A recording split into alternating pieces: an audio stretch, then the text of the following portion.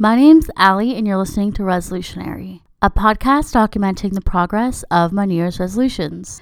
Today is Sunday, February 3rd, 2019. Resolution: write the first draft of a novel in 2019.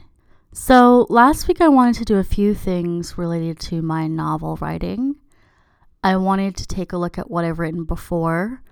I wanted to name my character, and I also wanted to complete another character sheet. So before I came up with a name for my character, I wanted to see what I chose as the name last time when I was working on this story. And when I was looking through the documents on my computer, I actually found that I've done this idea twice. I have 2 different documents on my computer related to this story idea. It's a little bit sad. The oldest document is dated from 2015, so roughly 4 years ago. The most recent document is dated early 2018, so about a year ago. Anyways, the names I gave the characters were both different. One was Jillian and one was Catherine. Now, I really like names where you can make it a shorter name, so I know I definitely picked Catherine because Catherine, Kat, Kathy, there's lots of different ways that you can shorten that. Jillian, I think there's Jill, Jilly, there's a couple different nicknames you can go with that as well. So I think for the purposes of the rough draft that I'm working on, I'm going to make the main character Catherine with this C. And I had to realize that, it doesn't have to be perfect, it just has to be a name that I can type out when I'm actually working on stuff. So, name, Catherine. In determining what to keep, I'm not really sure what I want to keep from these rough drafts. One draft it's more like a really complex outline. There's what things are going to happen in each chapter. It kind of goes day by day in the life of Catherine, the main character. I'm not sure if I want to go with that route. The other thing that I have is basically the opposite. I just have lots of little bits and pieces of scenes kind of strung together.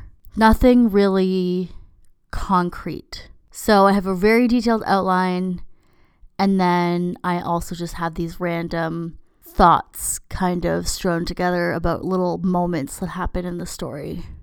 I didn't think this would be so hard. I don't know. Maybe writing is hard because we make it hard for ourselves. I could have just done any other story, like a romance. I also think part of it is hard because I really want to do it. And, no one says, I really want to do something and have it be mediocre. I really want to make a mediocre book. Most people don't aspire to make a mediocre book. They want to make a great movie. They want to make a great book. They want to have a great story.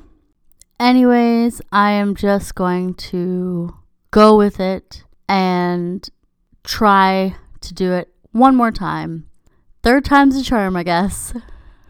So I did take a look at both of these versions of my writing. For next week, though, what I want to do is I want to read everything that I've written between both of these documents. And you might think that's pretty easy, but it's actually kind of embarrassing. And, go read something you wrote 4 years ago and then get back to me. Anyways, I did say that I would do a character sheet with this character and talk a little bit more about their skills and talents. So Catherine is the character. Her strongest personality traits are that she's very resourceful and is good at learning things and focusing on things. She's got a very good attention span.